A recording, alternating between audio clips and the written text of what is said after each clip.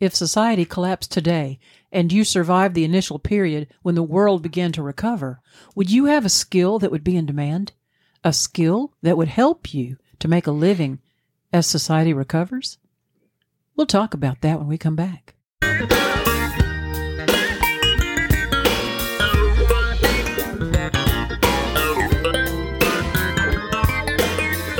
Welcome to the Practical Prepping Podcast. We're helping everyday people become prepared for whatever emergencies come our way. Where gear is good, but knowledge is better, because the more you know, the less you have to carry. We're your hosts, Mark and Krista Lawley. Well, hello and welcome to the podcast. We're glad that you're here with us today. In the past, we've always taken the position of focusing on events that are likely to happen. Well, we are practical preppers. That's what we say, and that's what we do. Mm-hmm. And we really do push the practical aspects, and we haven't focused much on a total grid down event. I'm just beginning to wonder now with current events, would we be seeing more of a possibility of a total grid down event? Well, when you're talking about a possibility with some of the things that are going on in the world today and in the universe today, there is a higher likelihood now of a life-altering event than there was, say, a few years ago. Wow, that's pretty serious. For example, we were talking with a man at the Hamfest in Columbus, Mississippi, and he was talking about a major CME within the last couple of weeks, but it went out the other direction. It went out the backside of the sun. Yes, he was explaining to us that he follows sun weather, and I had never thought about that term before, but him being a pilot, he is very interested in any kind of atmospheric or solar event that would take place. And when he described the CME, the coronal mass ejection, that actually pitched out from the back of the sun, he said, had that event been on the front side of the sun and heading toward us, he said it would have been a life-ending event. We were just kind of stunned-faced listening to him. And I've done a little bit more research on that, and it does appear that that was an actual event within the last couple of weeks. Wow. And so we don't even know about it. No, and we were only 180 degrees from devastation. How about that?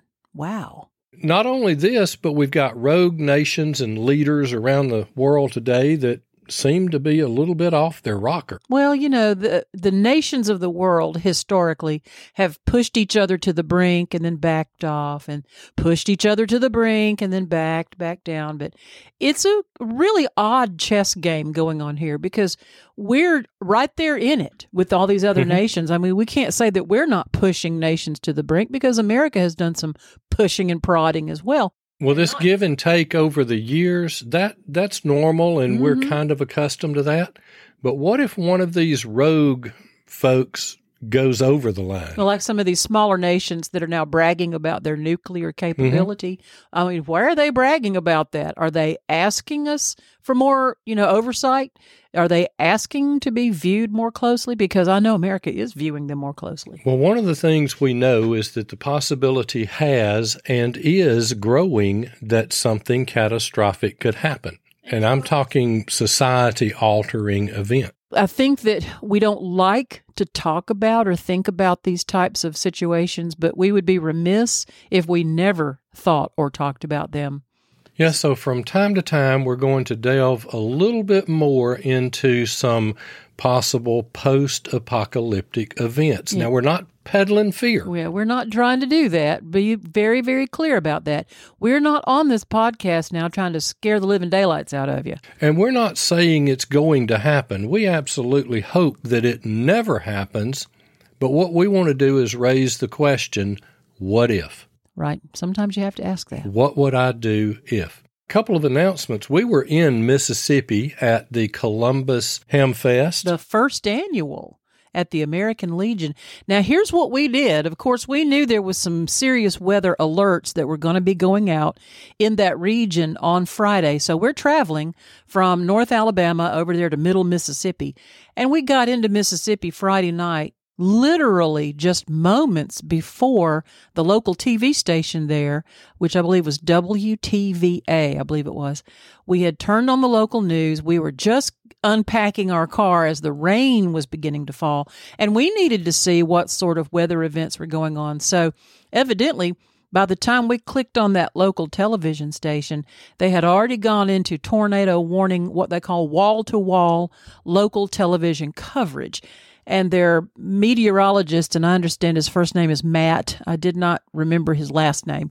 But this young man was on wall-to-wall coverage, and the more we watched this storm as it was moving from the southwest and it was taking a very northeasterly diagonal track, as these kinds of storms usually do, he did something that we knew was pretty alarming.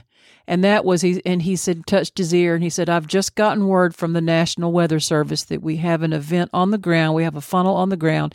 He said, they are now calling for a tornado emergency. And that's one step above a tornado warning. You know, we were in storm spotting class a couple of weeks ago, and it was very adamant that the young lady from the National Weather Service, Shelley Amon, she said that when you see the word tornado emergency flashed up on the screen or coming across your weather radio, that is no longer the possibility of a tornado. That means the tornado's on the ground and it's coming. And it's not even radar detected. It's confirmed on the ground. And I'll tell you, from the looks of this storm, this thing was a beast. Yes, the debris ball. You can see the debris ball on dual pole radar, and it was to an elevation of 20,000 feet. So I understand that the lower the debris ball, the lesser strength of the tornado. Correct. So we're getting into the tens of thousands of feet up. It's a strong storm that requires a lot of lift to lift that debris that high. Oh, my word. Because you're talking about limbs, parts of trees, parts of houses. Roofs. Yes. Yeah, anything that can be lifted, picked up. Anything that can be blown away. And we watched as that storm went through Amory, Mississippi. It was just north of us. We got rain, but we didn't get any wind damage. Yes, and there were 23 people at the last count that I had that have been killed this weekend in the state of Mississippi. And our hearts go out to them, and they will continue to be in our prayers. And we would appreciate it if you would also pray for those folks in Mississippi, the families that lost loved ones. Absolutely. And it does look like a war zone looking at the photographs that are coming out of there. We'll come back after this brief mention of our sponsors.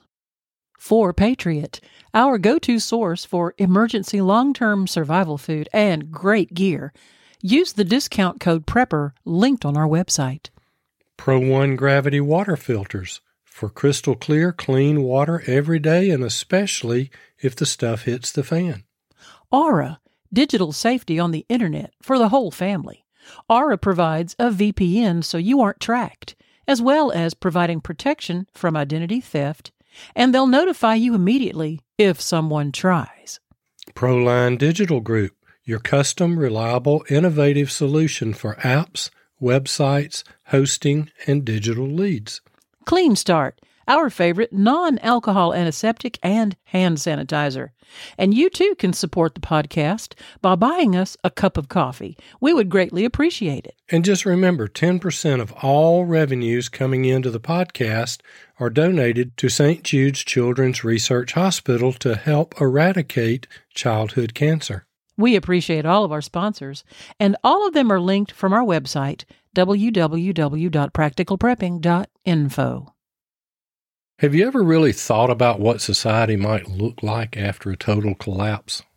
Well, you know, you see it depicted in the movies, because at the best we can actually come up with is an imagination. And I venture the guess that that might be 1% reality. The other 99% is the clear unknown. We really don't know what that would look like. No, but it'll probably be total chaos for the first few weeks, if not months. I guarantee it. That also probably depends on the event. It does, because if it takes out every form of electronic communication, we're back to the early 1800s at this point. That's true. You'd have to handwrite a letter and get on a horse and ride, or stick it on a pigeon's foot, send it off. I mean, we're talking about very old, unindustrialized methods. And one of the things that would happen is food would quit being delivered. Mm-hmm. If you've got no computers to track all of that inventory, they don't do it on paper There'd anymore. be a quick run on the grocery stores. People would be going in there, and it would be total chaos in there. It would be total chaos. And it would be total chaos for a while. But society will eventually begin to reestablish itself after a major societal collapse. Well, it does, because at some point human beings don't strive to be, at war and hand-to-hand combat every day. There would have to be some kind of a shakeout of, there needs to be leadership and there needs to be followship. And that would probably depend on your community, your society. Are you rural? Are you urban? How many people are we talking about around you? So many variables, you couldn't even really fathom it. One thing that we can pretty well figure out is that money as we know it now becomes useless. The current currency. I mean, what good are dollars and pennies going to do now? You know, if you can't bank. 2 pennies will be worth more than $1 because they have copper in them. Exactly. So it'll be very, very interesting to see how quickly modern currency is completely useless. You might as well light your cigar with it. Mm-hmm. And commerce would become a barter system. One-on-one initially, bartering with your neighbor, with your friend, with somebody else in town. And then eventually it would become a multi-party barter system. Right, exactly. To where I want something that you have, but you don't need anything that I have, but you have a need for something that Joe has. So I work out something with Joe to get what you need so that I can trade with you. Yeah. That kind of reminds me of the barter system that emerged in the book that William Fortune wrote 1 year after. And what happened in that group of society, these people kind of banded together to create a peaceful society and to work this kind of thing out. And they found that what was tradable would be junk silver, or in some cases, some of them had been hoarding and stockpiling some gold. They had a lot of investment in gold. 22 cartridges ammunition was a very, very high value item. And also skills, which is what we're talking about tonight. Your actual skills. What do you know how to do that will be of any value in a societal collapse and rebuilding situation? Mm-hmm. We don't know what that next barter currency could become. We don't. Those are good ideas. We know that skills will be right in there. Now, toilet paper could have been a possibility after COVID. Well, I think a lot of people did get on Facebook and they're like, I've got a pack of 12 I'm willing to, auction off. And I think they were sort of tongue in cheek, but in some respects, they may have been quite serious. Now, one of the things we would encourage you not to barter your food and water supplies. Normally, you have to keep those for yourself and your family. But hunger and thirst can create desperation, and don't let that be you. Yeah, some preppers have gotten onto forums and they've talked about, well, I'm stockpiling 50-pound bags of rice. I'm stockpiling 50-pound bags of beans. I'm stockpiling 500 gallons of water. And they go through this food and water list thinking, okay, I'm going to be able to trade my rice and my beans and my water, or what have you, or my buckets of survival food, and I'll be able to subsist. And what happens is, please be aware, every one of us needs nutrition and hydration. Mm-hmm. Every one of us, whether we're a good guy or a bad guy. Now, the good guys are going to feel compelled to share with their family and friends and neighbors that have need. But when the bad guys find out that you have food and water and they need it too, they're going to want to take everything you have. It could be a whole different situation. Now, if you buy a 50-pound bag of rice, there's nothing wrong with putting some 1-pound bags aside for trading. But be real careful with trading your food or your water supplies. Well, I hear what you're saying, but I would tell you out there, if you're already starting to do the what if thinking, that the food and water just needn't be on the barter trade list, because that is a slippery slope and it never turns out good. Point made. Now, we do know that there will be demand for people with trade skills. And we're not talking about philosophers or art history or gender studies or professional politicians. Well, at least initially. No. Now, no offense. Seriously, hear me now. No offense to those folks who excel in those particular fields, philosophy, art history, gender studies, or political science. But they're not going to be in great demand after a societal collapse. Well, the fields they need to excel in are the ones where you plant and harvest. Yes. That's where you're going to find out that that's going to rise to the forefront of necessary manual labor tasks. You know, our grandmas used to stand on the porch and they'd holler at us kids and they'd say, "Go shuck the corn." And that was their broad statement of go find a worthy task and get busy at it. And in some respects, it really did mean shucking the corn. Yes. And so what that means, you can't be sitting around philosophizing or supervising all the time. You've got to get your hands dirty and you've got to do some planting and some harvesting. You've got to learn some planting and harvesting skills if you're trying to rebuild society. It's depicted even in the movies that, yes, it takes time. It takes time to plant a garden and wait for it to grow.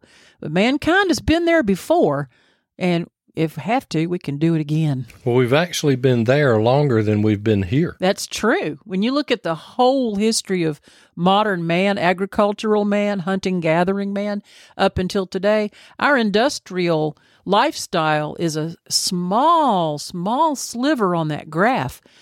Well before that, it was, scratch and crawl. And it's less than 100 years that we've been able to go to the grocery store and buy all of our food. Exactly. You could go to the store and buy supplies that you needed and things that you couldn't produce, like salt, sugar, things like that. But the rest of it, you grew it. Even the Bible says if you don't work, you don't eat. And I think we understand what that means is that you've got to put your shoulder to the grindstone and you've got to produce some work in order for food to be something you can have. Remember, you're talking about a world that is rebuilding after collapse.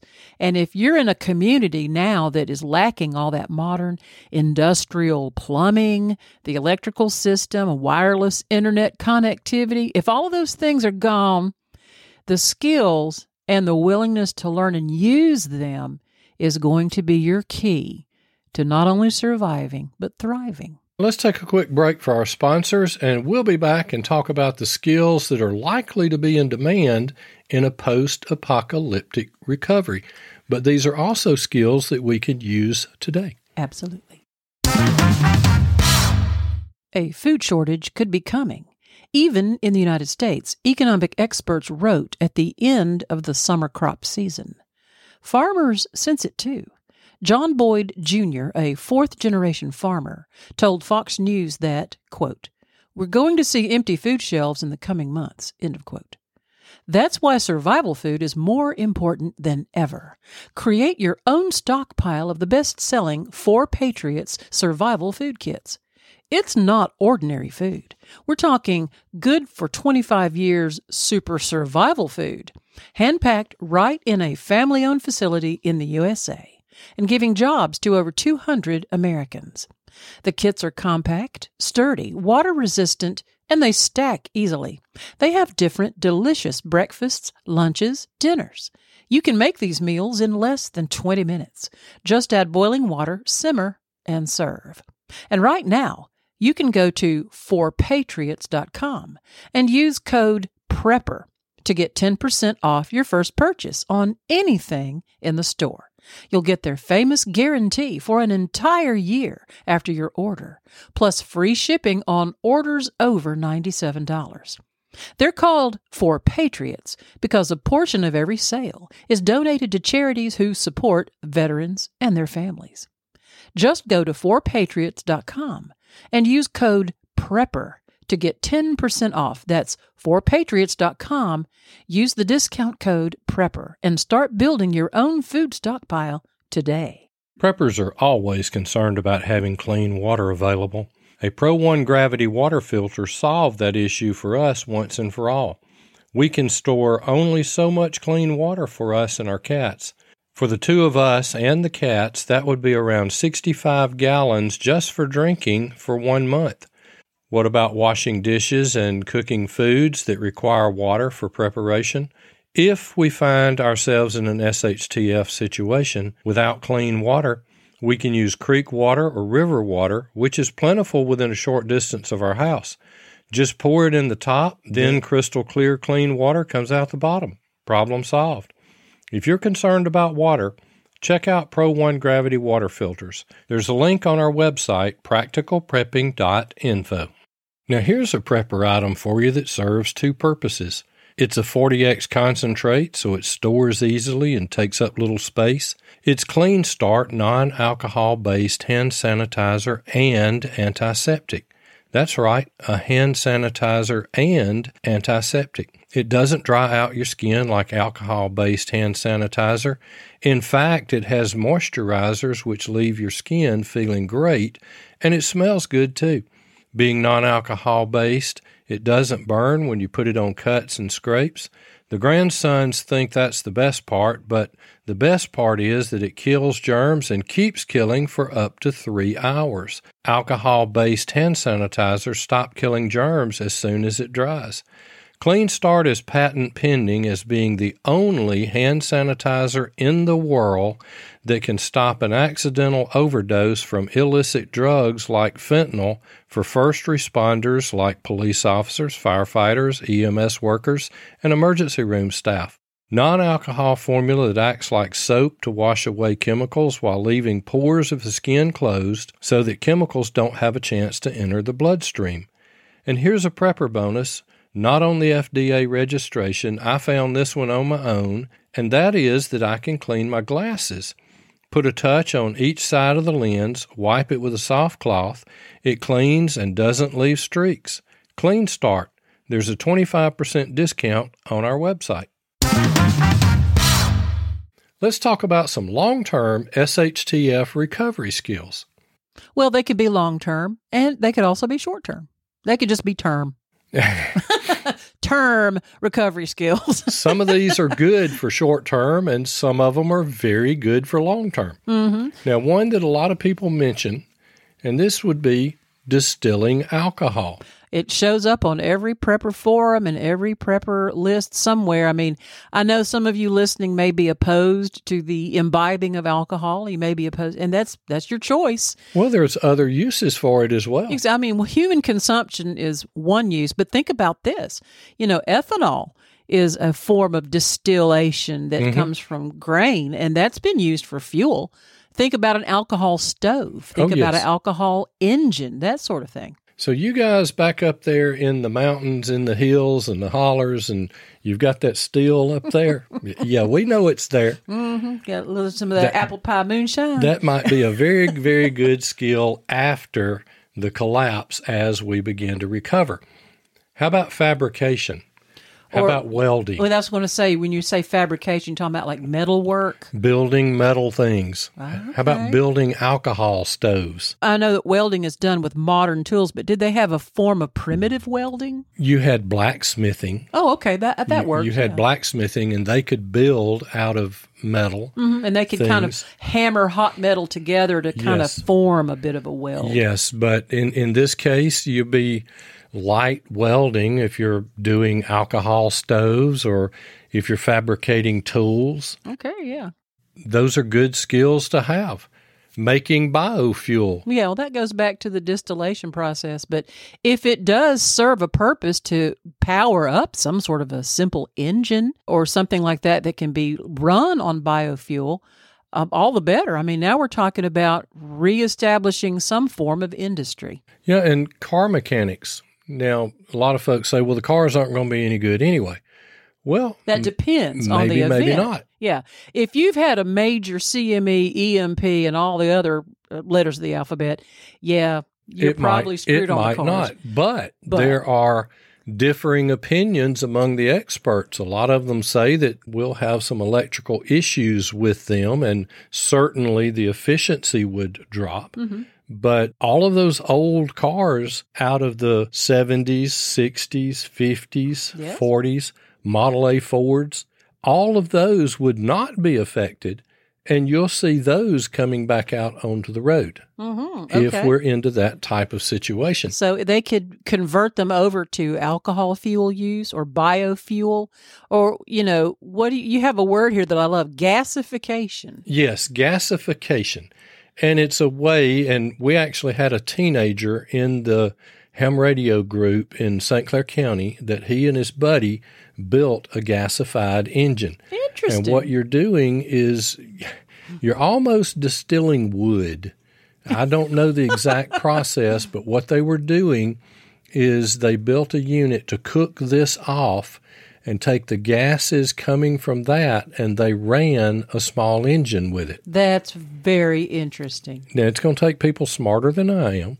It's going to take folks with some engineering skills and knowing the process to do it, but that would probably be a very good skill to have. Well, it's like you said before, we're talking about skills that you could perfect even in this day and age when there's not a societal collapse. I'd be really interested if our listeners kind of grabbed onto this gasification idea, because that would be a really cool project to work on for a science project. I think that would be awesome. And for a guy that likes to, or lady, or girl, that likes to work with their hands, it would be a really interesting project to do. That's cool. Gasification. Here's another one, carpentry and woodworking. Well, it couldn't be more obvious. Woodworking and carpentry, obviously for shelter building, for people, for animals, livestock, structures. We're going to have to have a lot more barns after a total collapse than we do now. Yes. Well, and also woodworking would up to and include furniture as well. Yes. So not just the structure, but something to put in it to sleep on and sit on. As society recovers, making furniture would be a very, very good skill to have. How about making wooden implements, spoons, wooden forks, wooden spatulas? Well, yes. Right now there are craftspeople all over the world that craft some of the most beautiful oiled up type of dough bowls and salad bowls, and of course wooden spoons. They've been around since wood. since the tree was a toothpick. Just after wood was made, they started making wooden spoons. I looked at that tree and I said, you know what? I could get a nice spoon out of that tree. Eventually, these communities will get some type of electricity back online. So electrical skills and wiring skills would be a good thing to know. Exactly. And in fact, I was watching a program the other day about the early days of electrical power in America, and that up into that being a widespread utility, a lot of folks were dependent on gas for their lighting, and so that type of electricity coming through really changed the entire world in a way. And so they started really from scratch. And I guess in a rebuild society, you can start from scratch again and rebuild what would become the new electricity. Yeah, and plumbing would fit into that category as well. Oh, my goodness, eventually, yes. We're going to get to a point where we begin to restore, and there's going to need to be septic tanks dug and field lines put in and all of that stuff plumbed. And it might be that we have other types of water catchment systems that we're using gravity to feed it into the house. So we have running water coming in and we want running water going out. Well, even the Romans invented the aqueducts, and the aqueducts actually had a function. It would catch rainwater, and they would actually have water from other sources. And those aqueducts were constructed on a sloping grade, and they used gravity to create a system for which this water would now travel through those channels into and onto fields or rivers or lakes, wherever they wanted to channel that water into. And I could see a modern day aqueducting system becoming part of the new plumbing structure. And one you mentioned a while ago, blacksmithing, that would be good for building tools. Well, also to obviously horseshoes and other types of, where you're talking about the simple welding, metal tools, even cookware. A blacksmith could even pound out pots and pans if they needed to. And gun cleaning and gunsmithing, There are many people that own firearms that have no idea how to properly clean that. Yes, they're going to have to. No idea how to repair that. Find the guy in town. Or the girl. That has all of the spare parts and can repair your gun. I'm beginning to see too what you're beginning to describe now as I'm looking at this list is I'm envisioning community after community after community. And what's going to happen is certain communities are going to have different levels and different types of skills, and the word is going to start traveling. Such and such community A, a mile away. They've got 2 blacksmiths over there that can just anything you need made out of metal. Those are your guys. And then on community B, these folks have perfected a plumbing system. Mm-hmm. Community C over there, they're working on firearm and some technology and something to do with distillation. So you're beginning to see that, not everybody is going to be equipped to do all the same things. And so we may be trading between communities. Let me tell you something. That is how fairs, F-A-I-R, that is how the fair actually came to be. Back in ancient times, we're talking in the 600s and 800s and 900s and the year 1000. Oh, I thought you were talking about the 1960s. No. I'm talking about pre-millennial, back when history wasn't even being written to say that. Different tribes and communities all over different areas that we now know as Asia, Russia, China, Europe. These tribal communities, like once a year or once every 5 years, they would all meet. They would have word would go out among all these peaceful tribes. We're all going to meet. We're going to rendezvous at such and such location. And everyone's going to bring their items that they want to sell or their skills they want to demonstrate. And before you know it, they would bring their tapestries and their weavings and their carvings and their pottery, and then they would bring their entertainment. And before you know it, it became pretty much the modern day fairs like we think of it now as a bunch of right stuff. But and it was in the 1800s with the mountain men, it was rendezvous. It was a once a year thing. This is where they would share news. And this is when sometimes this would be the first time they've seen a human face in a year, but they were doing this to share skills because they knew they said, I might be able to hunt this, but I cannot make, whatever. And so they would trade off. And that's how society began to cooperate. Another thing is going to be medical skills. Now, doctors and nurses are going to be in high demand. Oh, yes. The ability to deliver babies because people will keep having babies. Well, your human body is going to go through some stress, and it's going to be aging, and you may have some disease issues, and you may have injury issues where there's going to be some bones that are going to have to be set. There may be some toes that have to be amputated, I'm sad to say. But, medical practice goes on. And it will be very, very important to have medical training and medical practice. And that might be another community's forte. All the doctors may be in that way. We may have to go to the next community over, but those skills will be in demand. Here's one we often don't think about, and that's repairing and maintaining generators and converting those generators to alcohol. Well, absolutely, because you're not always going to have your hands on either gasoline or diesel, whatever it's taking to run your generator. In fact, we have a family member right now that's just recovering from those massive snowfalls out in California.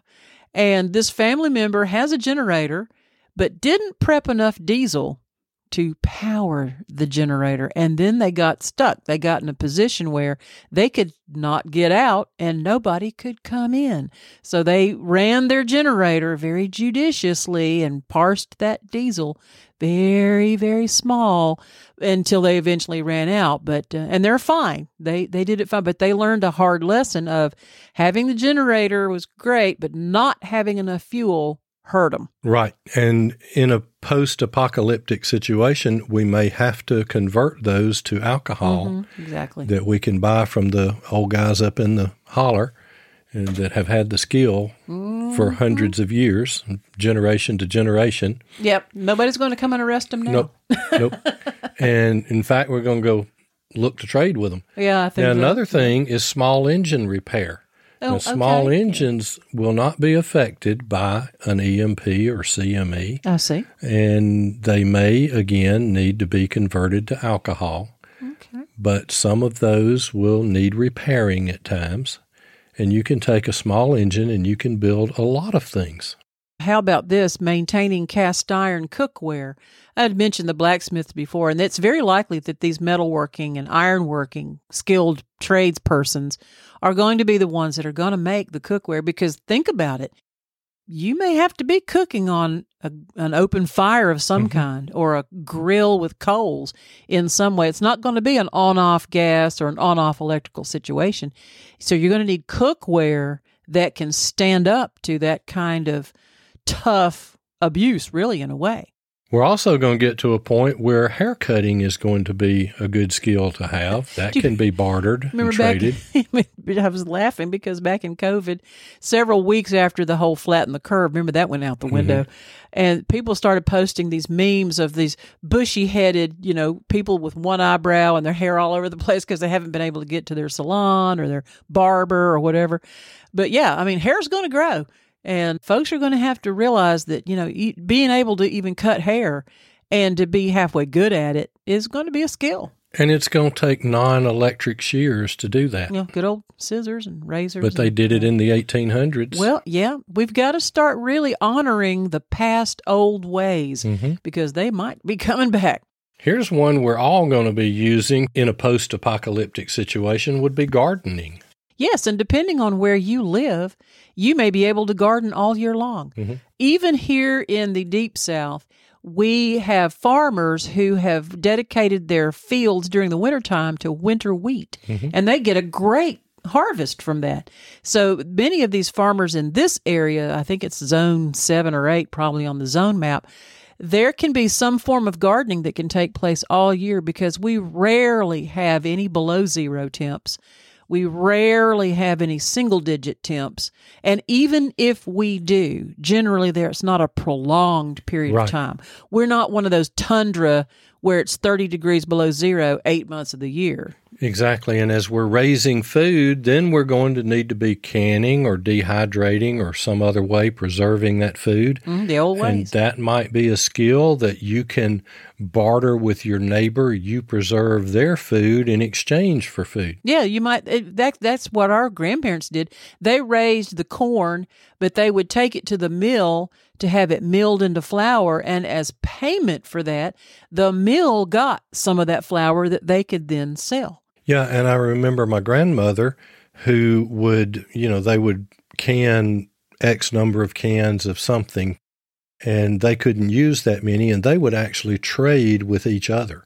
Sure. The various things. This person had an abundance of tomatoes, and the other one had an abundance of cucumbers, and so that can be a trading skill if we're canning.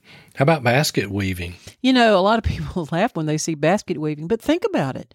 That is a very useful skill, and you can create a woven basket item that can last for many, many years, and there's very easy upkeep on that. It might even be to the point of being somewhat artistic, and it could be tradable, and not only for function, but for artistic sake as well. It could be good for your creative outlet. And we go to these trade shows from time to time, and we see, and I mean trade shows, I'm not talking about podcasting shows or the business trade shows. I'm talking about we go to these trade fairs and things. And crafting fairs.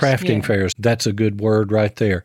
And you'll see these folks that have made some beautiful, beautiful baskets, and they're functional. And they'll last literally, nobody really knows how long they'll last because they're made well and can provide a large number of uses. And can think of it this way: if you've got a particular skill for basket weaving and you can whip some together, your skills and your craft may be in very high demand, and the value of it is very high.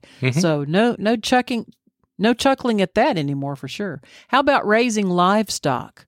We're talking about beef cattle, dairy cattle, chickens, ducks, pigs, sheep. One thing I have learned is you don't just buy them and turn them loose out in the field. Oh, heck no. There's a lot of things that have to be done to take care of those livestock, and so that would be a good skill. You know, you talking about livestock, too, made me think. Add to that medical skill, veterinary skill when it comes to livestock. You know, just because a human doctor knows medicine doesn't mean they know veterinarian medicine. So even a veterinarian or someone who's been a vet tech or someone who has raised livestock and has a lot of knowledge and experience can help guide somebody or a group or a community if they want to do a community-type recovery on livestock. Now, eventually our clothes are going to wear out, so sewing and knitting would be good skills to use. Absolutely. How about acquiring and selling fish and game? Oh, I can absolutely see that. I can see a meat market popping up somewhere where someone has daily catches of fish. You've seen from the icy ice fishing of the polar regions all the way down to the subtropical regions. You can catch a fish somewhere, and there's always going to be a demand for a good catfish or some snapper or crappie or brim or trout or bass or whatever, you got there. And once you've gotten those fish and game, we're going to need cooking, baking, and smoking meat skills. Oh, the smoker. I hadn't thought about that. Smoked meat, to be able to preserve it. That would be a very high-value barter and trade item right there. Exactly. And pottery and kiln-drying clay vessels. Pottery is an old, ancient art. Yes, it is. And so is the use of the kiln. It's a matter of heating it up, of course, but to be able to make clay vessels for a variety of uses is extremely important. That would be a very high-value skill. Well, that's your cups and your bowls. Plates and pitchers. Vessels of all kinds, large vessels. They call them salt cellars and salt crocks. We can go back to how they used to keep food even cool all day long in a hot day in some of those clay vessels. Tack, harness, and leather craft. Very important. We're going to be going back to making a lot more things out of leather than we will be plastic. Exactly. Think about those who know how to have dairy skills where they can actually create a pasteurization heating type of a service. Someone who knows how to pasteurize dairy and be able to can it, in like some aluminum or some sort of safe way to can it. I've never canned dairy, and I know that some of our listeners absolutely know how to do that, but it's the way that it was done, 200 years ago. And it'll be a good skill. Now, this one may come later. This won't be an initial demand, but musical instrument crafting. Well, yes, if we're rebuilding society, we cannot avoid what makes us human, and that is our ability to create art and to enjoy and appreciate the things that are artistic. Visual art, the art of music, the art of sculpture, the art of dance, all of the different fine arts that have to do with what we can do to create and compose. And if you can build a guitar, if you can build and carve a flute, they might be primitive, they might be kind of rough-hewn, but they would certainly give us something to pass the time and to become creative and feel like we're human again. And she'll figure out how to make a piano, too. Don't know how she's not going to do without piano. I can do the woodwork part. You're going to have to do the playing and tuning part. Tinctures and herbal medications. Yeah. These are things that are in demand today. There are some folks that are very skilled at being able to extract their own tinctures. And these are medicines and herbal medication-based ointments, gels, liquids. We know some people that they actually brew their own elderberry tea and brew their own elderberry tinctures where it's a concentration, and they use this elderberry in their family for their immune system. That's just one use. So there's definitely an ancient skill to creating tinctures and herbal medicines, but think how valuable that would be if you can have that sort of thing for pain relief or burn relief, that sort of infection cure. Yep. Very, very high demand. Eventually, we will run out of the pharmaceuticals that are on the market today, and there needs to be an alternative way to do that. How about reloading ammunition for firearms? That's going to be extremely important because that means reloads mean that you can build your own bullets again. You can craft your own cartridges and take that and reload them with gunpowder. The thing that is really the hard part, and this might put us back to flintlocks at some point, and that's the primers. Yeah. You can create the powder. You can make black powder. There are recipes on the internet for that. You can mold the bullets. That's not a problem. That's relatively easy. But the primers will be the issue. But if we get into that situation, there's going to be people that have primers built up, and it's going to be a very, very good skill. And eventually someone will figure out how to get around those primer issue with those not being, because they're kind of critical to produce. Isn't that what humanity does? They get faced with a problem and they rise to the challenge and they overcome it another way. And that's just been the rise of humanity. Okay, sorry. I was off of my podium there for a moment. Okay, here's one that, this is an ancient art as well, but think about it. Glass blowing. This actually just sort of came to me as an inspiration when I was thinking about skills and crafts, what people can do. And I was thinking glass blowing, because glass has been around, and blown glass has been around hundreds of years. But think if you have the ability to create glass and what all you could do and market and barter if you have glass, if you can blow glass and provide that. You can definitely provide the bottles for the one making the tinctures and the medications. Yes, I'm beginning to see a partnership growing here. And in some parts of the world, dog sled team training. Well, absolutely, because even in the wintry, snowy places, they train during the year when it's not snowy, and these dogs will just run through the forest. And I'm thinking, you could run a dog sled just about anywhere that's reasonably temperature. I mean, I wouldn't want to run a dog sled team through the middle of Ecuador in the summer. I wouldn't want to do that. But a dog sled team may be the way that people can travel more quickly. And a team of dogs, particularly the ones that have been trained and they really want to do this, they love to do this kind of work, and they're very good at it. And it certainly beats tromping through the woods on your own hush puppies. That's for sure.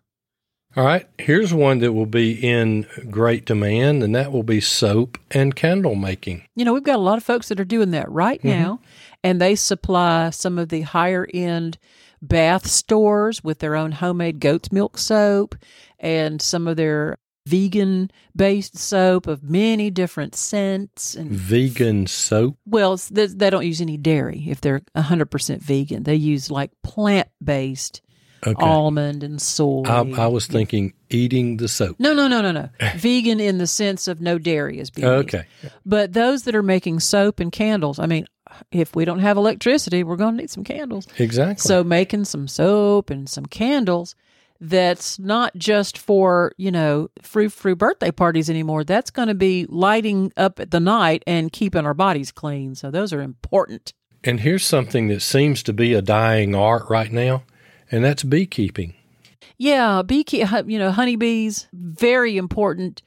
Great for having honey because of its antibacterial and long-lasting and non-spoilage properties, but also for the gardening aspect, for the pollinating aspect, the marketing of the honey, the marketing of the beeswax. There's a lot of things you can do with beeswax. So being able to have beekeeping and supply honey, that might be your sweetener, because you're not going to have cane sugar, for a while. That's more of a subtropical type plant. So in lieu of having cane sugar, you're probably going to have to turn to honey for your natural sweetener. And it doesn't spoil. Right. Absolutely. And the last one on our list here, in case we're not able to raise enough food, we're going to need to do some plant foraging, and the knowledge of what can be eaten and not is going to be a handy skill to have in a post-apocalyptic situation. Couldn't emphasize that more, because there's some plants out there you could go right out into the forest right now and you could pull them and eat them and you'd be fine. And there's some other plants that if you don't know what you're doing, you could die or wish that you could die. Probably all I would be eating was dandelions because I know you can eat every part of a dandelion. Yeah, dandelion is a safe bet. So long as you know that it hasn't been touched with any insecticide properties, then you are good to go on a dandelion, right down to the stem and the leaves. And the roots. Mm-hmm. You can make dandelion tea out of the roots. So this is by no means a complete list of skills, but it's certainly a list of skills that would be very, very important and extremely valuable to a society that's trying to rebuild itself. It's nice to have a great education, and I'm an educated person with a college degree, and I'm all about that. But we're starting to see more and more attention needs to be paid to the skills and the vocations of people that know how to do things. And think about what you would be able to do if you had no electricity and no plumbing and none of the creature comforts that you have right now. What can you contribute to your society if you had to help rebuild it? And that's what we're really saying here is now is the time to be thinking through what skill do you have or what skill can you acquire to be able to, quote unquote, make a living in a recovering society. It does give you something to think about. And again, we're not trying to make you feel like you need to be panicking and fearful. But we do think that we have to be mature and grown up and really understand that we can't just sit around and believe that things like this would never, ever happen. Because just about the time you've convinced yourself that this could never happen, guess what? It could happen. You know why? Stuff can happen. I want to stay prepared. And we'll see you next time. We hope you have enjoyed this episode of Practical Prepping Podcast. Would you consider supporting this podcast by buying us a cup of coffee? Go to the website, practicalprepping.info, and click on the link to buy me a coffee. You can contact us by email at info@practicalprepping.info. You can also contact us through Facebook and through our website. And until next time, remember, stuff happens. Stay prepared.